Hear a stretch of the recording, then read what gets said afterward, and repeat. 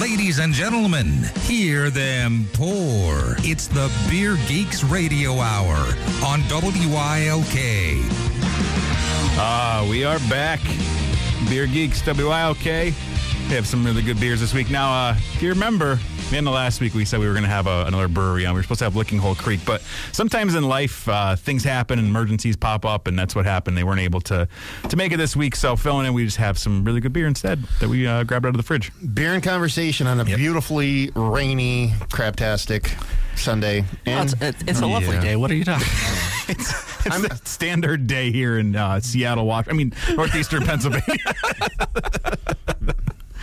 Yeah, so it's a good time, though. We have some really good beers. We're just kind of going through the fridge trying to figure out what's a good topic to get through. So we figure, let's get into a little bit of hop conversation, kind of a variety on different IPAs and things like that. And the other thing that's nice, too, is all the beers we have are from breweries we've had on the show, too. So it's a nice little homage to be able to talk about some of the beers from the breweries we've had on the show that we maybe didn't have during that discussion when we had them on. So good time all around, and it's always nice to be able to sit and have some good beer and just chat a little bit. Maybe you want to listen, maybe you don't. That's what life's all about, baby. All right, so let's get into a little bit of beer news before anything. Now, Stone Brewing has made another announcement. They're opening yet another location of theirs. If you aren't familiar, they have now opened up a brewery out here in Virginia. They're getting that one going. Berlin, Germany. And they are in San Diego, which is where everything is, but they now are opening up a pilot brewery up in Napa Valley with a little tap room. It's a small little venture of a 10,000 square foot building with a 10-barrel system put in there as well. So just a little, just a little thing. A pilot brewery. It's fine. It's crazy to see. I mean, a lot of people, and this is something I think that's in general, as things get popular and bigger, people like to poo-poo on it and say, blah, blah. Stone has become like one of the larger craft breweries, but they're still kind of under the radar. They're not getting the hits. Like, it feels like Sam Adams is in the front line getting all the fire, and Stone is like kind of right behind them with everything. But Stone is doing so much for the community. I mean, a couple of weeks ago, you saw the announcement from Greg Koch from the brewery talking about the new, how they work, an investment group that they're doing to kind of basically protect and help everything within the craft brew world from the buyouts and acquisitions that have been happening. So, I mean, they really care about what's going on. And, are they large? Yeah, and it's incredible to see they're basically all over the world now with what they're doing. But it's just a really cool thing that they're going to be up in the whole wine country area of California, just invading it. Yeah, that almost to me, just from the outside looking in, not knowing much about it, it almost seems like... how do I put this? Like some bigger up person's there's like, I want to retire. Let's open a brewery up in Napa. That way I can just, you know what I mean, have something to do while I'm up there. But I know, I mean, that's pretty much why I think the German, the overseas one opened up, so Greg could just kind of fiddle around Europe and do his thing, Just do whatever he he wants. He can just get his backpack and his little bike, his little his little fixed gear bike. I was thinking of the term fixed gear bike and pedal kind of ride around. But it's really neat to see all the things that they're doing, and they also made an announcement too that the Stone IPA is going to be in cans now too, which is also something people have been clamoring for. When they made the announcement that the German brewery was going to be putting out cans, people were very angry that they weren't getting it here in the U.S., but that's now changing and they're starting to come out here. Yeah, I mean, everything's in cans now. I mean, everybody. I mean, it's almost to the point where it's so funny because not just a couple years ago you talk about cans, it was still the debate of really, are cans going to really viable for craft beer? Yeah. Now people, and we talked to, when we went down, we didn't talk about it on the show, but when we went down to New Jersey to Cane Brewing and talked to Mike down there, he was saying he couldn't even get cans to put his beer into, and that's why a lot of people don't realize. They think the big pounder cans are like, oh, that's such a great thing. No, they couldn't. People couldn't get 12-ounce cans, so they had to go to the pounder cans, and it just ended up working for the beer and the style. Yeah, there's so much, much like the demand for vinyl has gone up, and you see these once kind of dying businesses now are jammed where they can't even keep up with the demand. Like, I think you saw a lot of that with some of the canning places that they weren't what they be able to get the canning systems, I should say. They weren't selling it the way they were, and now it's just like, I'm sure they're all at capacity trying to make, because so many breweries, it used to be initially a brewery was opening up and it was just canning or just bottling. Yeah. Now you're seeing a lot of them getting into doing both because there's that demand that's there for cans now because of the portability of them mainly. And with Stone, you had to think it was only a matter of time before something from them was in cans. That's kind of the way that everything. Did they say what size cans they're? I think they're just doing 12 ounce. That's all I've ever seen for the cans that they've made announcements for. I wouldn't doubt that they're going to put them in something. I can see an Arrogant Bastard being in like a 16 ounce can or something like that. Yeah, and they've never been like some breweries are very I guess you'd say packaging loyal, like New Belgium and obviously Oscar Blues, people like that, or like to stick with specific cans or bottles. Stone is thrown in, I think, every can. I mean, every bottle every imaginable, size bottle, in shape and size. So it's not like they care, Yeah, I think you're just going to keep seeing more and more breweries getting into that because there is that demand now, and that debate really it still goes on. But that's you have like the loyalists or the people that are Cascadian Dark Ale or Black IPA. Like you still have, and it's like at the end of the day, there's like certain things that's just like, look, let's agree it's not. I understand the old argument of putting it in cans because of the lining and all that stuff, but that's not the same. You're not talking about the same thing. It's a different can now. Yeah, and that's part and parcel of the argument too. Is that cans have gotten better, so now it is viable to do it, and it's almost like a chicken or the egg thing. Cans probably got better because breweries wanted to do it, but did breweries do it because cans got better? Do you know what I mean? It's kind of like one of those things. So. Yeah. Oh no, we can keep going back and forth. All right, another interesting thing. There's a new craft brewery that opened up in Florida called High Heel Brewing. Now this is the first like all female oriented brewery, so they're kind of pushing that in, and they say they're making beers specifically catering to women. I don't know, like. Yeah, it's an interesting thing, and they'll see how it goes. Like they're going to start releasing. They have 2 beers that are going to be coming out next month. I don't even know, there's a discussion of, and it's different being a male, but there's a discussion of, like, is craft brewing and beer in general, like, a man-dominated thing, which, yeah, it is. But is that discussion even that viable anymore? Because it's like women are very, very into craft beer now. Yeah, but they are.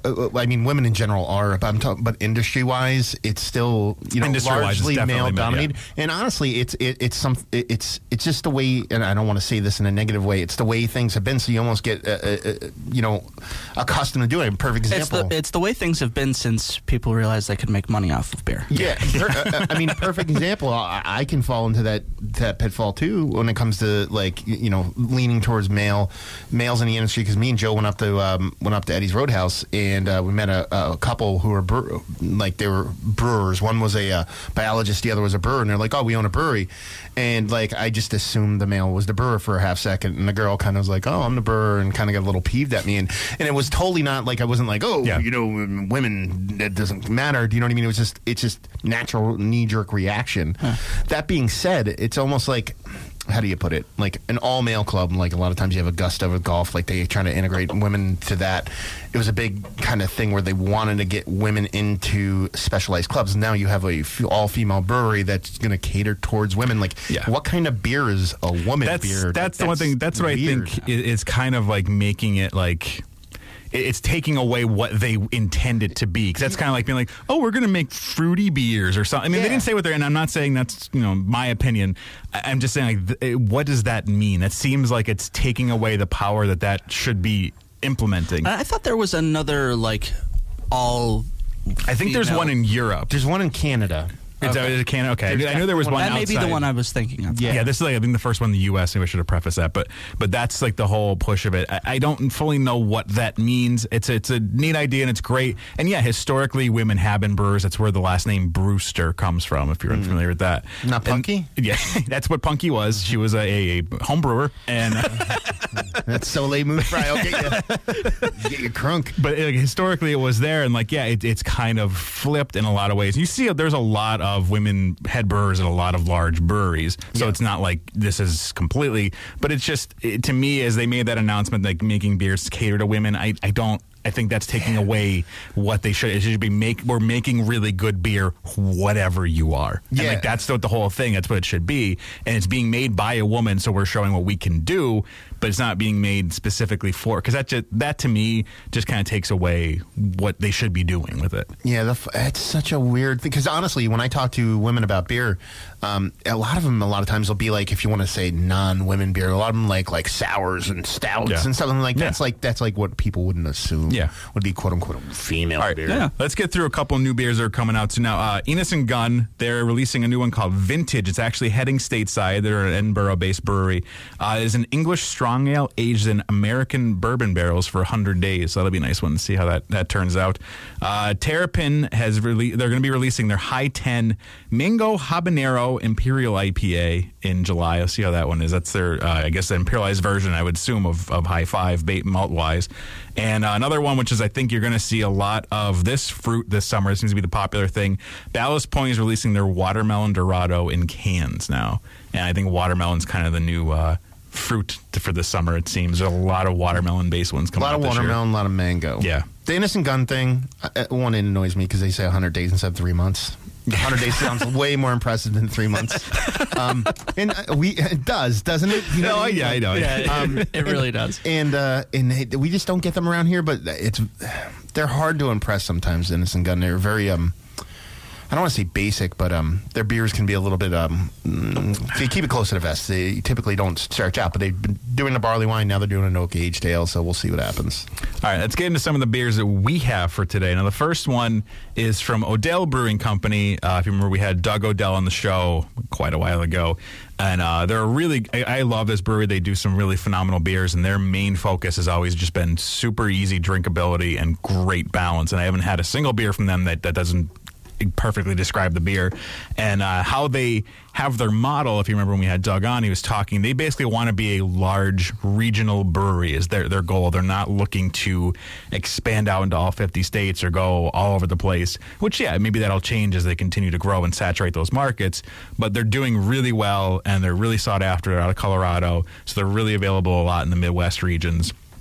This is their Saint Lupulin. It's a 6.5%. They call it an extra pale ale. So it's kind of one of those beers that is on that line of IPA, pale ale. Where does it really fall? They're calling it a pale ale, but it definitely has more hop characteristic leaning towards an IPA. But this is their summer seasonal for this one. I don't know if you guys ever had this one before? No. I think this might be the first Odell beer that I've ever had. I've only had, I think I had maybe 2 other ones, and that was from you, because, I mean, we obviously can't get these around here, and you're a big fan of them, so that's where I've typically had them. How did you actually have them for the first time? Were you out that way, or? I don't even remember, to be honest. Like, that's the one thing that sucks with some of this stuff. Like, I don't even remember how it came across, but I think the first one I had from them was just their standard IPA, and it was just, wow, this is, like, eye-opening, and then started to see that a lot of breweries have looked to that IPA as inspiration for when they got into it, and that they just have this really nice balance between everything. You get that hop, and especially in this one, like, you get that hop characteristic. It's got the little dry, bitter quality, but it's definitely not overly east leaning, where it's, you know, like an East Coast style where it's really malty, but it's definitely not west where it's super bitter, and then you get all that dankness. Like, it just is a really easy drinking, and at 6.5%. Like, it's just super easy drinking. It kind of almost comes across like really sessionable. Is it easy drinking? Joe, bringing the heat. No, it's nice. It's a super refreshing. Like I said, definitely easy drinking. Joe, it's kind of like one of those things where you kind of get a little bit bummed because it's not a brewery. It's hard to, you can't get it, so you want to be exposed to more, but you can't. So it's like, I want to get this all the time, and. Yeah, they're definitely getting a lot more recognition as things grow. I mean, they're getting, I think they're in 13 states now, I believe. It's somewhere around that. It's in the teens, the amount of states they're in. And they all are connected states. Like, they're not like all of a sudden like, oh, we're up in Maine, or they're all kind of right there. They're like spreading concentric, circling out. Yeah, but they're all connected to one another. And like, he was very adamant about, like, we want to be a large regional brewery because they want to still feel like they have some control over all these things, and, like, those deliveries. It just feels, having those states touching one another, it just kind of feels a little bit more familiar for them. That's the way he made it feel. And, like, they're really, they're not going crazy with their beers. They're not doing one of these, like, super over the top aggressive IPAs. They get into barrel aging and they have sours and all this stuff, but everything still falls in those categories of being really easy drinking.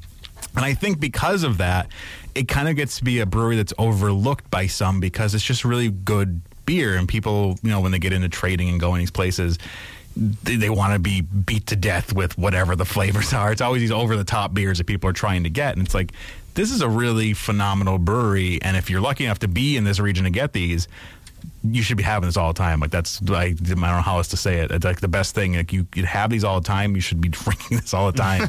Like this is a brewery that you should always have something from in your fridge.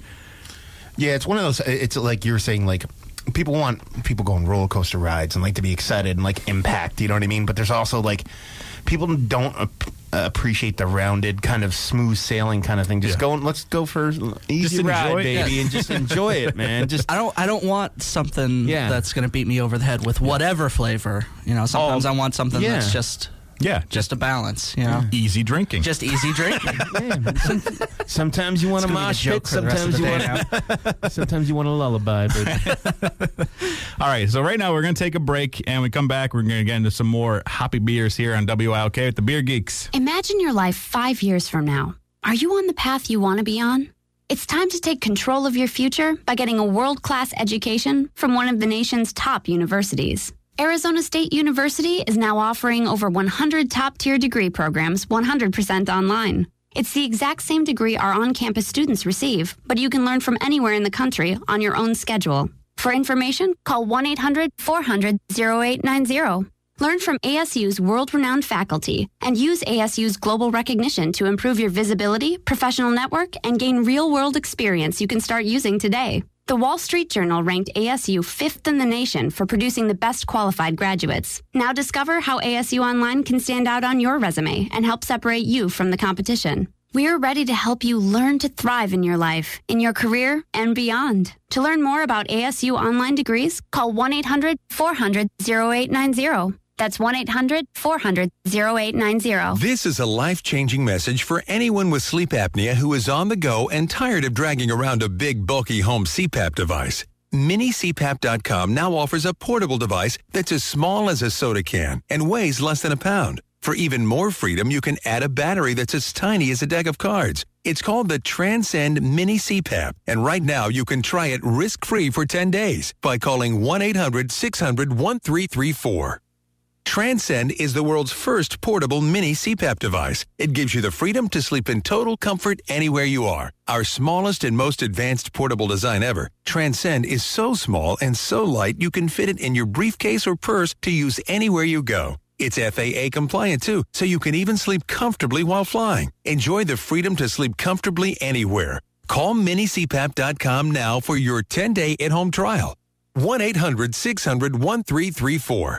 That's 1-800-600-1334. Hi, it's Sue Henry. I've been telling you for almost a year now how much I love MyPillow. And now they have a great offer for WILK listeners. Check this out. It's their 4-pack special. Mix and match any 2 premium pillows, queen or king size, and get 2 free Go Anywhere pillows. Use the promo code WILK. It's time for you to think about yourself and your sleep needs. MyPillow is the official pillow of the National Sleep Foundation. It has patented interlocking fill that adjusts to your sleeping needs. It's washable, it's dryable, it has a 10-year warranty guaranteed not to go flat, a 60-day money-back guarantee, and it's made in the United States. So if you've been holding off, now's the time to do it. Here's the number, 800-544-7893 with the promo code WILK. Tell them you want the 4-pack special, or you can visit them on the internet at mypillow.com. 800-544-7893, promo code WILK. And make sure you tell them you want the 4-pack special. Sweet dreams with MyPillow.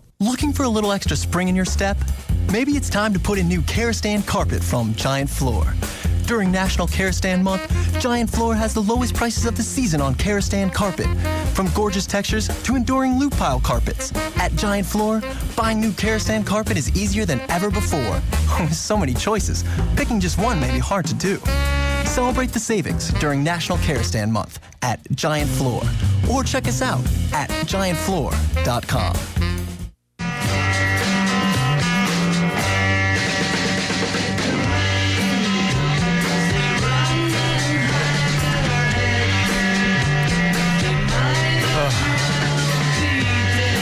I'm going to alienate a lot of listeners. I don't get the Beatles.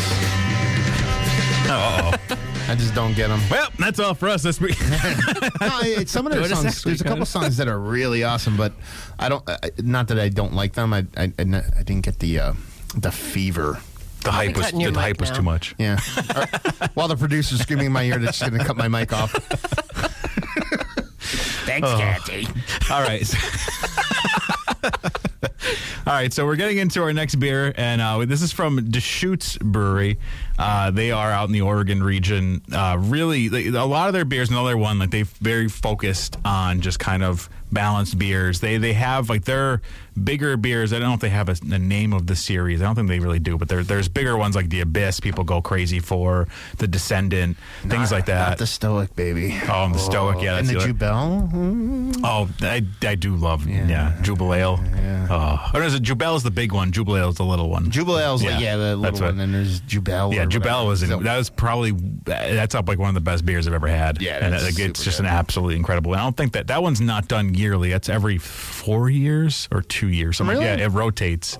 Yeah, because I remember the first time I had it, I was bummed because I'm like, oh man, because you're not gonna be able to get it. I think it's 2 or 4 years. Yeah, I didn't know that. I mean, I picked it up last time I picked it up. It was just rando. Yeah, at like Wegmans and State College. Yeah, it's a really great beer.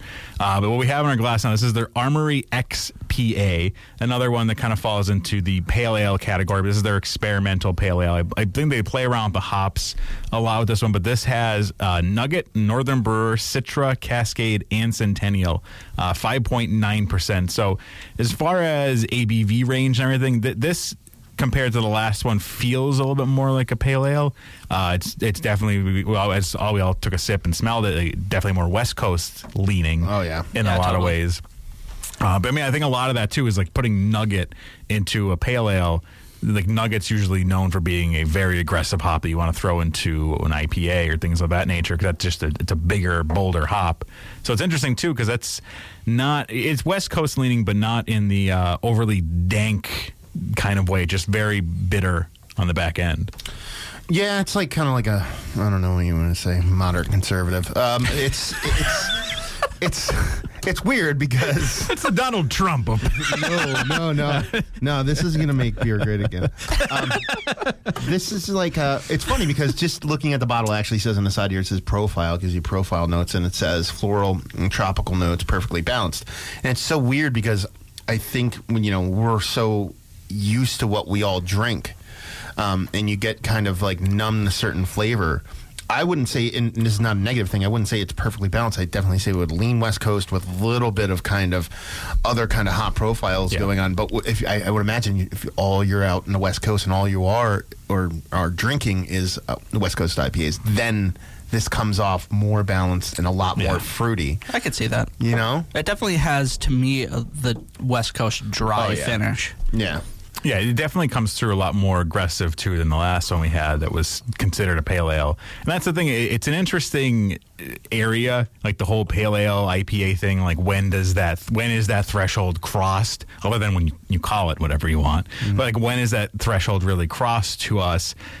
Does that really matter in the beer? Like, if someone told me, like, a really aggressive IPA, like, oh, this is our pale ale, like, would that detract from that for me, or vice versa? If someone told me that it's a pale ale and it comes across like a really aggressive IPA or something along those lines, like do those things detract? And like, it's what's interesting is like naming a beer, you can name it whatever the heck you want style wise, does not matter. It's more on what you're expecting out of the beer than anything. Yeah, to actually get down and like tell people, or how do I put this, to kind of really proclaim certain flavors and balance and stuff like that, to me sometimes it's going to be a little bit weird because it's very subjective. Beer is subjective. So tell somebody it's akin to saying this is a good beer, have it, and be like, well, it might not be a good beer for me. You know what I mean? And good beer. How for do I you. know that? And it's always I always find it odd to like get tasting notes on beer when if they're spot on, I find that to be really cool. But when they're off, I don't go, oh man, these people suck. That's not what I'm saying. I'm like, this is what they got, and I'm like, start to think about the environment they're in and what they eat and what they drink regularly. It just has to play such a big part in how their flavor. Well, and also it depends. We were talking earlier about like men and women and things. It depends if a man or a woman are doing those, because I know they've done studies with like aroma and things like that, and women are much more sensitive to aromas than men are. So if something's a little bit more aggressive, it'll come across the woman, like just her senses, as being that. So she might describe it in that way, but being much more aggressive. That's like whenever I would do a beer with my girlfriend, she would think that she was wrong if she didn't get everything that I did. Like trying to get it into her head. No, that's just what you pick up. Like if you pick up something that I don't, that's because you're way more sensitive to it. Yeah. Like, what's the brewery beer, the Black Tuesday variant with hazelnuts? What one's that? Like Grey Monday or something like that? Oh, I don't remember. Yeah, I don't remember. And it was the whatever one it was. I'm pretty sure it's Grey Monday, but it said it had hazelnuts. I did not pick up a hint of hazelnuts in that beer. She did. And she's like, well, I don't know if I'm like wrong. I'm like, no, you're wrong. You're not wrong. Yeah. I just didn't get it. Yeah, it's completely subjective, and it also is going to be dependent on if you never had a hazelnut, you have absolutely no idea what you're looking for. What it tastes like. Yeah, you have no idea. Somebody like giving someone a beer with some of these flavors added into it, like that's great. But if they never tasted it or never really, maybe they only had it once when they were 7 or something like that, they're not going to be able to pick it apart. So they might, and that's why going to these rating sites and stuff, like you have no clue. Like there's no baseline of like, all right, everybody has the same palate or same they might not. They might be like, I don't get any of this in there. Well, yeah, you might, but you have no idea that that's what that flavor is. Yeah. And that's the tough thing with doing these beer things and like tasting it and trying it, that it is subjective, because if you never had that, you have absolutely no idea what you're looking for. It's so remember back in the day when like people like would started tampering with like pill bottles and stuff like that, so they started putting seals on everything. Oh yeah. So I hate that a lot, obviously, for a couple of reasons. But the biggest one was when I got into beer and there was all these flavors and all these smells and stuff like that. I used to go to the spice aisle and just to huff different spices. Just when I was grocery shopping, just to be like, oh man, I don't know what that smell is. What is that smell? And then you could just crack it open and huff it. Now everything's sealed, so now it sucks. So whoever started tampering with Tylenol like in the 80s and then made that happen, I don't like you. You ruined cinnamon for me for the rest of my life. Yeah, but it's also a thing where like, what was I going to say? Like, is there anything that you always have a hard time picking up? Like, to me, vanilla is super hard for me. I don't know why. I have a really hard time with that. That's one, unless it's fairly aggressive. Yeah. But then it can be kind of off-putting. They're subtle. I think sometimes with barrel aging, when they're saying like oak, like that's another one that's like, it's sometimes, it really depends on the balance of the beer, and that's what's tough with it is like to me, I might be like, I'm not really getting any of it, and you might be like, are you nuts? Like this is all I'm tasting is this. Yeah. And that's happened too. Like I'm sure we've all had beers where it's like, oh, I'm getting some of this, and someone would say, I have no idea what you're talking about, or the complete opposite of like you're getting nothing and the other person is just getting all this. Like and if you're sensitive to the flavor, that's the other thing. With in regards to like a barrel aged beer, I never get coconut. People say that like, coconut comes out. Yeah, exactly. But all right, we said no one's wrong. Joe's wrong. I'm 100% wrong. It's fine. Yeah, I never get coconut out of a barrel. And in that same thing, coconut to me in a beer comes off as like a Nutella, almost like a hazelnutty kind of chocolate. Yeah, that's the other thing. Like, and especially now, we didn't even get into this. If someone has synesthesia, which is where your senses are all kind of mixed up, you might be tasting coconut and see the color blue. That's a whole other thing that could be going on. Is that what that means? Yeah, synesthesia. Yeah, that's. I always thought it was like using big words on the radio. So that's what I thought that was for. I am paid by the synesthesia board. Every time I mention it, I'm paid $5. There you go. For the next 27 minutes, you're going to hear synesthesia. No, I remember. You know why I remember that? And I'll tell you that the reason I remember that so much is there was a special on it on some show. The superhero one? No. Where they talked about people tasting colors. No. This was like one of those like Dateline 2020, one of those like news programs, and they were interviewing. I don't know if it was a girl in high school, and she had it, and they said they were saying things, and she would get tastes in her mouth when there were certain words were said, and I remember she's like, well, what about names? She was, yeah, some names I have just awful connections with, and the one they said, Derek, and she makes this disgusted face and just goes, earwax. All I taste is earwax. How do you know what earwax tastes like? I don't know, but that's what. So that's why I remember that so vividly, because I taste like earwax. So I guess the whole thing is, the general rule of thumb is really when it comes to like flavors and tasting and all that kind of stuff, there is wrong technically. Like if someone's like, yeah, I'm just making shit up or poop up. Sorry. Yeah, that's the first time I ever did that. That's all good. Anyway, I don't even think it totally came out. Anyway, but there is only one wrong, and that's orange marmalade. If you say you get orange marmalade, that is Matt's favorite one to get. Then you're lying. Matt gets that flavor in every beer. That's like all that comes through. You know what? I get that in earwax, actually. No, it's really not unless you're having like an IPA and you're like, oh, it's just chocolate or something like that. And it's not even wrong. Like if that legitimately is what you're tasting, then that's what you're tasting. There's nothing you could really be said about that. That's just how things are. But there are kind of baselines, and that's really what, when we're saying like beer styles, that's why they're named that way. And like, yeah, you have breweries that kind of screw with those styles and call it this and it tastes something different. But that's what it's there for, is to give you an understanding. Okay, it's an IPA. I'm expecting to have some hop flavor come through. Whatever, citrus, floral, whatever it is, you're expecting that to come through. Same thing like, all right, it's a porter, it's a stout, I'm expecting roasted malts, something along those lines. But other than that, like, you're not going to be, if a brewery put out an IPA and tasted like a stout, there's no one going to come in and arrest them. There's not like a baseline of like, that's There's wrong. No beer police that are coming. Yeah, but what it is like you're gonna tick off a lot of people because they're gonna buy an IPA and pour and it's black. You're gonna get a lot of really bad complaints sent back to your brewery. Yeah, I mean, I totally lost my train of thought there. Yeah. It's all good. Yeah. But I mean, when it comes to like actual, like, and this is the separation, like a lot of people out there, but like, what about BJCP?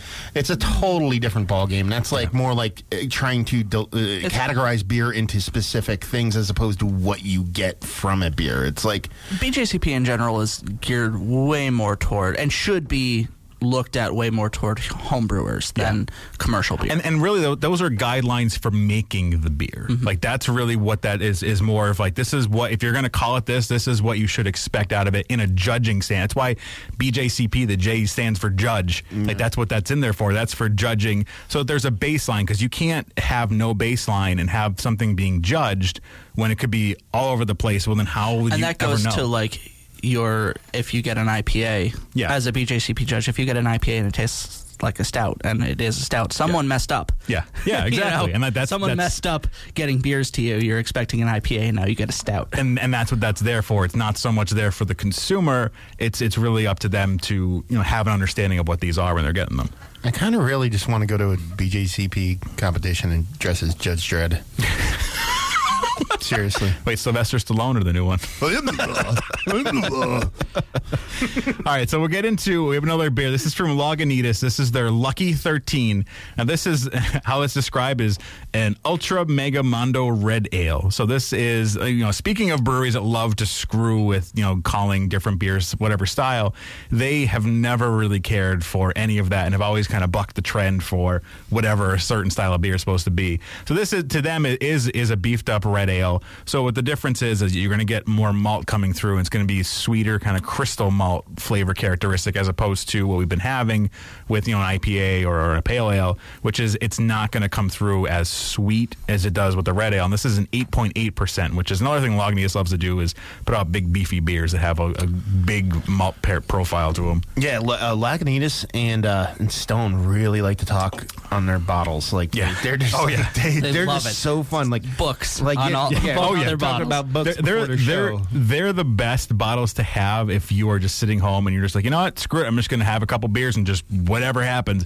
They're the best ones to kind of sit and just be like, whoa, because it's meandering words that really seem to go nowhere and get real trippy. So especially with Lagunitas bottles, because instead of like another label like Stone does, it's like around the edges of the label, so you have to like turn the bottle around to really get everything. And there's no I would say there's no coincidence that these are both California-based breweries, one of the first to pass the marijuana law in the state and the country. I mean, so there's a lot of that, though. It's a lot of rambling incoherencies in some ways, and they're not all the time, but then also just stories about the beer, and it just kind of depends on whatever they felt like doing. Yeah, Lagunitas tends to be a bit more like kind of like spacey out there rambling in a good way. Yeah, we had Tony McGee on here too, so you.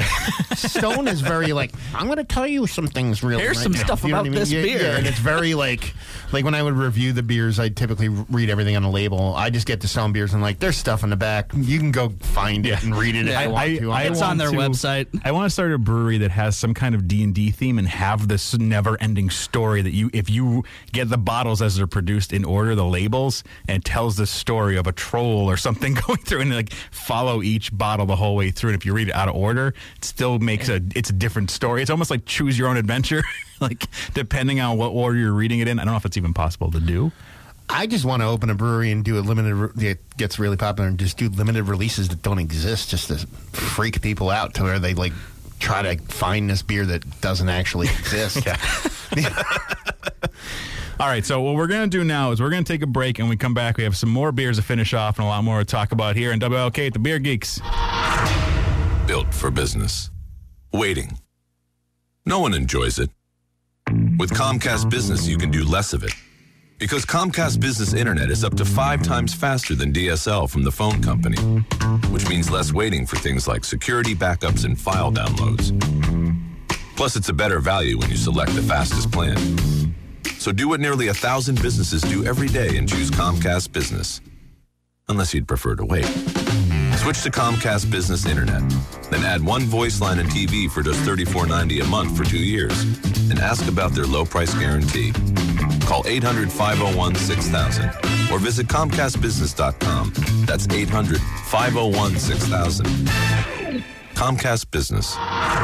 Built for business. Off ends 531.16. Restrictions apply. Equipment, taxes, and fees, including broadcast TV fee extra. Compares Comcast 100 megabits per second and 20 megabits per second DSL downloads. Few things matter more than convenience, especially for seniors.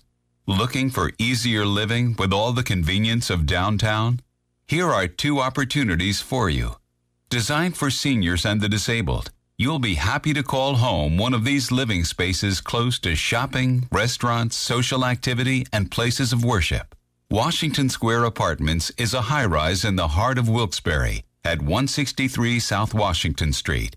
It offers reduced rent and cable TV costs with all utilities included. The Courtright Cottages on Courtright Street offers 2-bedroom, 2-bath apartments for rent to seniors 62 and over.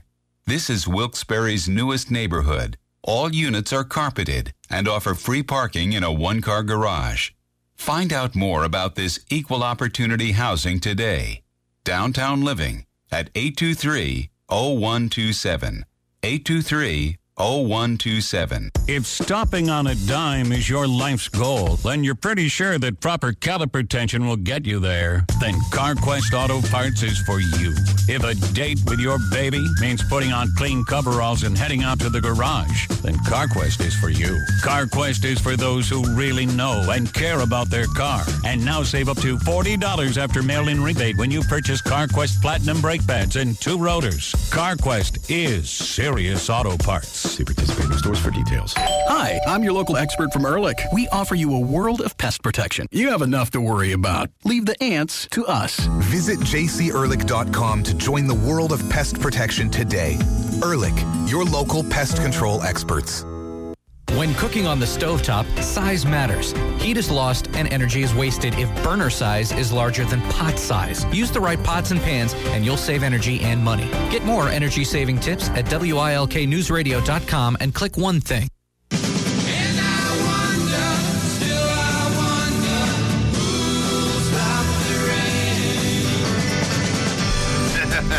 There we go. This is very apropos. Another big word. I'm also being sponsored by the Apropos That's another Foundation. $5. That's a nickel word. That's a nickel. Oh, well, they're being overpaid. So we have another beer in our glass. This is from Smutty Nose Brewing Company. I remember we had their head brewer on. Oh, that was one of our first shows we moved over to the station, actually. This is their Rye IPA. This is one that they did as they have like a bigger beer series that is released in 22-ounce bottles. That's what this one was initially released as, and it was very popular for them to the point where they want to putting it in 12-ounce bottles and have made it, I believe this is a year-round one now for them. It's at least, I know it's fairly large seasonal if that's what it is, but it's fairly available now. Yeah, the big beer series from Smutty Nose is one of my favorite series from a lot of breweries. They're and they did switch a lot of their big beer series to year-round. The really old Brown Dog Ale, Baltic Porter, I believe. Even their Gravitation might be in smaller bottles now. But I'm not sure. And I know this came with their Baltic Porter, Rye IPA and Baltic Porter were the two that they put out at the same time. They announced that they're going to put them in. I think they're in 4-packs, so they're not 6-packs. Yeah. We were able to get the Imperial Stout in Canada when I was up there. Oh yeah, yeah. It's weird because we get some of the big beer series, but not all of it. Yeah, it's odd, but I mean they're all really great. I mean it's rye IPA, so typically you don't do that, but usually the big beer series are really good ageable beers. Yeah, their Baltic Porter with a couple years on it is so good. It's not that was all the Imperial Stouts. I think had like at least a couple months on them. Yeah, and which is I kind of like when breweries actually switch from like a big format to the 4-pack for two reasons. One, it's nice to have the 4-pack format. Yeah, and two, you can really experiment. Yeah. Well, then you see them. So if you're out and you see a big beer series now and it's a big bottle, you know it's old. Yeah. So for me, who loves aged beer, I'm like, oh, that's old. What's over there? You know what I mean? They don't do this anymore. Yeah. Like, get all red in the face. Like when I stumbled upon the Baltic Porter a couple years ago, I was like, I'll pick this up, and I drank one else. This is really good. And I was like, I'll get one more. And then I think I drank all 12 from the place. I just kept buying them. I was like, these never end. And then they were gone. And I was sad. We had this is the Rye IPA. It's 6.8%. And this one's nice because really what the addition of the rye is a very interesting thing, and it's something we talked to. I forget what brewer we were getting into the whole rye thing, but it's a difficult malt to really work with because it just jams up everything, which I know I'm sure Joe can speak to. Yeah, it's very difficult to work with. So if you're gonna make a beer that has as a base, you got to be dedicated to doing that one. I've used rye flakes before, and that hasn't gone too badly. But I think I only used like a pound in one of my homebrew batches. Yeah. But it's when you work with rye, what that'll do, for those who aren't familiar with what this is it gives this extra layer of spiciness. So it's something you kind of have to keep in mind as you're constructing this beer and putting the recipe together.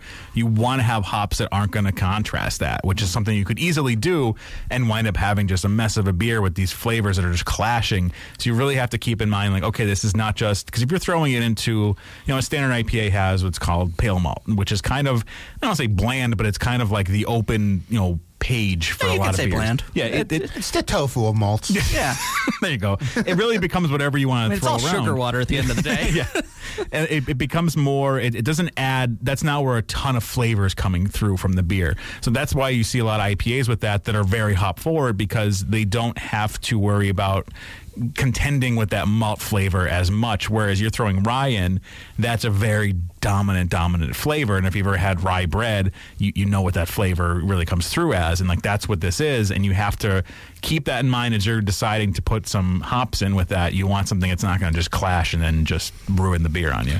Rye-based beers, rye-barreled beers, whatever, I'm all in. I'm a certified 100% card-carrying junkie for rye bread. Like, it's nothing better than toasted rye bread for me. And I haven't had this in so long, and I didn't realize how the rye is huge in this beer. Yeah. I didn't take a sip until you were halfway through talking right then, and I'm like, just kind of took me back about how big it is. Yeah, it really comes through. That's what you see a lot of. It's a tough flavor. It's definitely one of those styles that is divisive in a way, because there's a lot of people that don't like rye, like whether it's rye bread or whatever, but like that spicy flavor, if it's really aggressive coming through and you're not a fan of that, don't go for this one. Going back to our previous conversation about like picking up certain flavors, rye for me, if it's in a beer with a bunch of other malts in particular, I have a really hard time picking out rye. Yeah, I definitely do. This one, I'm fairly certain that rye is playing a really, really high role. Getting a little bit. I can really get it. Yeah, no, it definitely is, because, and I think a lot of that is because it adds a spiciness, which is not something you're necessarily going to equate to malts. And it's a different kind. It's almost a different spiciness than you would get from hops, because there are hops that can give you a spicy flavor. Yeah, it's almost like it's like we've talked previously about like food and beer pairing. It's almost like that in a beer itself where you're taking the rye itself, and you need to pair it with the correct hops to have that kind of proper balance. If you use specific kind of hops with this, it might be like, no, this is not going to work. So it's almost like you're getting a food beer pairing in just a beer itself with that rye being in there. Oh, definitely. That would have been interesting to see what, playing around with that, especially now because the hop category in the hop world is so interesting now because it is exploded from all the craft beer stuff. I mean, we've talked about how much the craft beer scene has grown to where we have more breweries now than we did before Prohibition, which is like a huge thing people never thought we would get to again. And now on top of that, though, you have to look at the other things that we talked about, canning beers and like what that's done for people making those machines and all that type of stuff. But the other thing is like what it's doing for farmers, whether it's, malt or growing hops, which is like completely open up because for a long time, hop farmers basically made their living supplying for macro breweries, which they're not going for aggressive hops whatsoever. So that was a whole different thing now because now we're getting into all these... they wanted higher alpha acid hops because you could use less of them. Yeah. But they weren't going for. But they're not going. They weren't going for flavor. Yeah, they wanted like bang for the buck. They wanted a specific number hit, and that was all they were going for. Now we're getting into this chef mentality of like I want these flavors to come through, and now to the point where you're seeing all these crossbreeding of hops going on to try to get different flavors coming on, and then you're getting into all around the world. Now you're getting into unique New Zealand hops, Australian hops, everything going on in Europe, and then you have this different flavor coming from. Hops out of the United Kingdom and all that stuff and what they were getting and what there are even hops that we don't know there are hops in China that don't make it outside of China. Yeah, there's so much. It's a growing unique area. Let's put it this way: hops, the plan they're on, the track they're on, speed-wise. A lot of times brewers get hops, and it's like you've got 8, 6, 7, 5, 3Z4. That's the hop you have right now. Like, they don't have time to. They don't have a name. They're like, we don't have time to name this. Just this is what it is. Take it and do. Here's stuff the serial number of this hop. Use it. Yeah, and that's what it's a unique thing too, because there's a whole workings of business behind that. Because if you noticed. When Simcoe or Citra or some of these hops that became, household names for people that are into craft beer, for a long time, they were only in specific beers and specific breweries had them because there was these contracts done and only specific farmers or growers could grow these hops because only one farm, it was only one place could grow it. Simcoe. And if you had... I think Citra's different. But. Yeah, Citra was like that, but Citra then opened up. Simcoe is still there's only one source for that. Yeah. Because when they're basically creating these hops. Like that's what's going on now is they're creating. That's why you're seeing hops sometimes. If you get a beer, it'll just be like 0793, like these numbers going off because they didn't name it yet because they're still going through that process of copywriting or whatever and getting these rights to it. So that's a whole thing, and then it's basically one place can get it for a certain period of time, and it'll eventually open up. And most of the time, that's what will end up happening. But that's what it is. It's a unique area because you're getting into creating these things from nothing, like creating these plants and crossbreeding and getting flavors, and then you own that basically. Yeah, it absolutely boggles my mind too, as far as just the consumption of hops in order to make beer. Like if you think about it, like the one thing I've always thought about in my life, like just when I'm sitting there and not really paying attention, just like whatever, just daydreaming. How in the world are there still crab legs?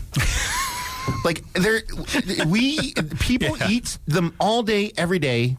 And it's always every place you go to, if it's a decent restaurant, it's like, I had crab legs for $4. Do you know what I mean? Yeah. And we're consuming them at a breakneck pace. How do they still exist? Like, how are they just not gone off the earth and we've eaten them all? It's almost getting like that way in my brain with hops. Like, people are making beer and they're making it so quickly, so fast, and different kinds and this and that. And like, how can we sustain the need for hops? Mm-hmm. You know what I mean? Like, is that an actual like legit concern, or is it just like, Well, it's interesting because years ago, like there was a hop crisis that went through, and like there was this huge hop shortage where they couldn't get all of these hops that they were needed.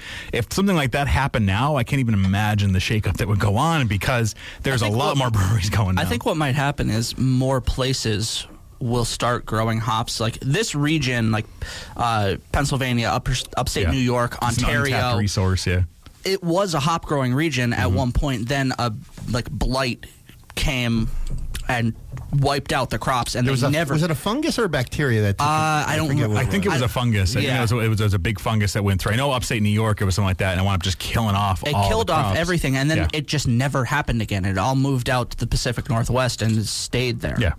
All right, so we're pouring our final beer now. This is a new-ish one, I guess I will say, because they had released it before in certain territories. But it's from Sam Adams. Now, Sam Adams they've been just like doing so many great things. It's awesome to see like how big they are. They still put out all these new beers and try to get in different things. This is their Rebel Raw Double IPA. This is kind of their take on the whole New England hazy IPA thing, which we've talked ad nauseum about here before about everything. But this is a 10%er, so this is definitely a big boy. But it's just a very raw. This is not one that you would try if you have never had an IPA before, because this is definitely a little more aggressive than some of the other ones that they have done. They've been very late into the game with the IPA thing. They were putting it off, but as soon as they got into it, they went full bore into all this IPA with everything. Go ahead, Joe. This is probably, of the beers that we've had, this is probably my favorite. And I've had like 2 sips of it. I shared one of these with you, I think, previously. No, I don't think so. No? This is, there's a lot of pomp and there's a lot of pretension in beer. Mm-hmm. Do you know what I mean? So Sam Adams, like you said at the beginning, takes a brunt of that when it comes to people kind of just pooing on breweries and be like, "You're successful. How could you do that?" Yeah, and how could you make good beer? They're very consistent. They make some of my favorite beers. Granted, everybody that says, poo on Sam Adams, they go, "Hey, I love Utopias," but I cracked it. I'll spend over $100 on the bottle. Yeah, I cracked a Triple Bock last night.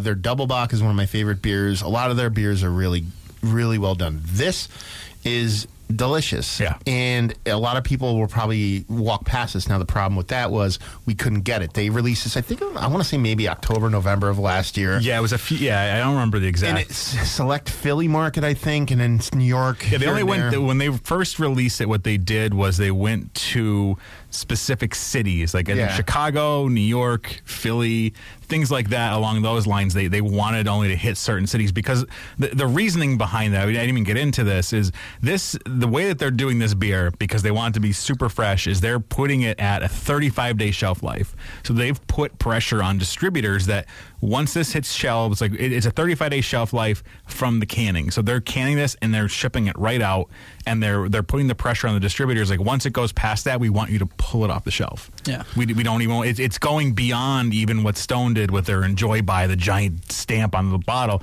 They're saying we don't even want it sitting there. We don't even want the risk of it, and they want you to pull it off. Yeah, I'm not sure. And just to speak to this new release, which I don't think it's hit the shelves yet, because I think I got these last week. You probably got the same thing last week.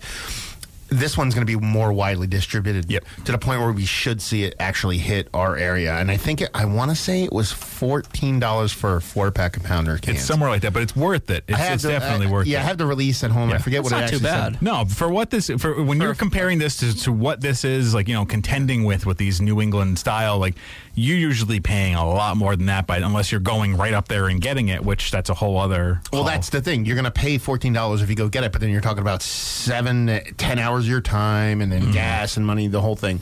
This is up there. The only thing I would knock this beer for is the ABV. I wish it was a little bit lower. The 10%. Yeah. You know what I mean? Especially in the 16-ounce can, that'll... you kind of want this beer to taste like this at your 7.5% maxing out. But, I mean, hey, we're, first world problems. No, it's really... I mean, at 10% and have this hot profile coming through and have it done on such a large scale, and to be able to push that 35-day shelf life, we want you to have this fresh. That's what this should be enjoyed, as a super fresh IPA. That's something you can never knock a brewery. They care about the product, and they care about what they're doing, and they're putting it out there to have these flavors. And maybe some people might get mad because they're so big and we're small, we can't compete, whatever.